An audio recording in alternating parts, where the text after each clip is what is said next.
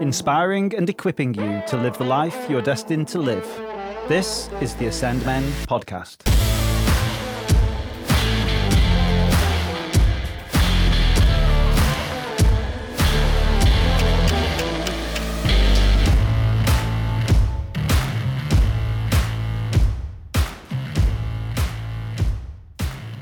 Thanks for coming back. It's Advent, and I know you're going to enjoy another of our great daily devotionals. Day 7. The Holy Spirit can come on anyone. When Elizabeth heard Mary's greeting, the baby leaped in her womb, and Elizabeth was filled with the Holy Spirit. His father, Zechariah, was filled with the Holy Spirit and prophesied. Luke chapter 1, verses 41 and 67. One of the striking things about Luke's Gospel is how prominent the Holy Spirit is.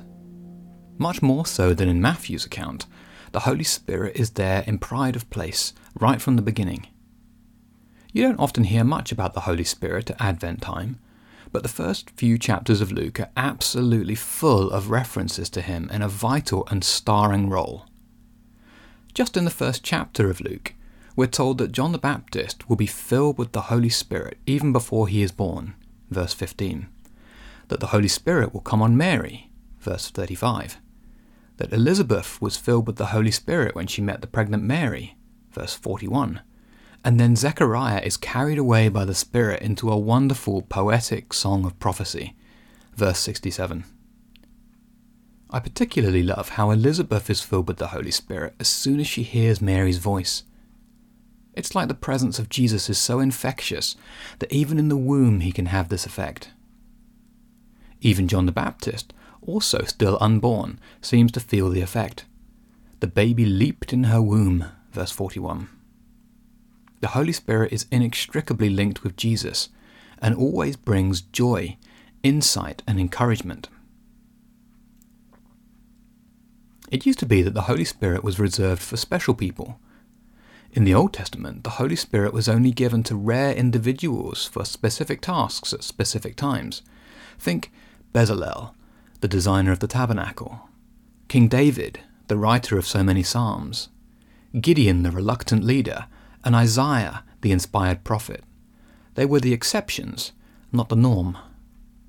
But then, with the birth of Jesus, there's a burst of activity from the Holy Spirit, as a long-awaited plan springs into motion. Later, after the death and resurrection of Jesus, Pentecost ushers in a new era when the Holy Spirit is poured out on all believers, men and women, young and old, Jews and Gentiles alike. Anyone can receive the Holy Spirit now, including you. In Ephesians 5, we're encouraged to be filled with the Spirit in an ongoing sense, and in a way that spills over into worship, thanksgiving, and kindness to those around us. To bring it back to Luke, the Holy Spirit is even given to those we might deem unworthy. Zechariah had messed up, responding to God with a lack of faith, but even he has a powerful encounter with the Spirit. What more evidence could you need of being forgiven and restored by God? If you've doubted God before, it doesn't disqualify you. Even if you've messed up, God can still use you. You don't have to be a special kind of Christian or tick certain minimum requirements. The Holy Spirit is freely given to anyone who believes. Key takeaway for the day. If you've never been filled with the Holy Spirit and want to be, just ask God to let him come upon you. He's ready and waiting to answer such requests. Let today be the day you meet him for the first time. And if you have experienced the Holy Spirit, go on being filled with the Spirit each and every day. That's it for this special Advent episode. We'll release these daily up to Christmas Day. A huge thanks to Mike Harvey for writing these and Jamie Davidson for being the voice of Scripture. To make sure you never miss an episode, subscribe wherever you get your podcasts. Together we are stronger.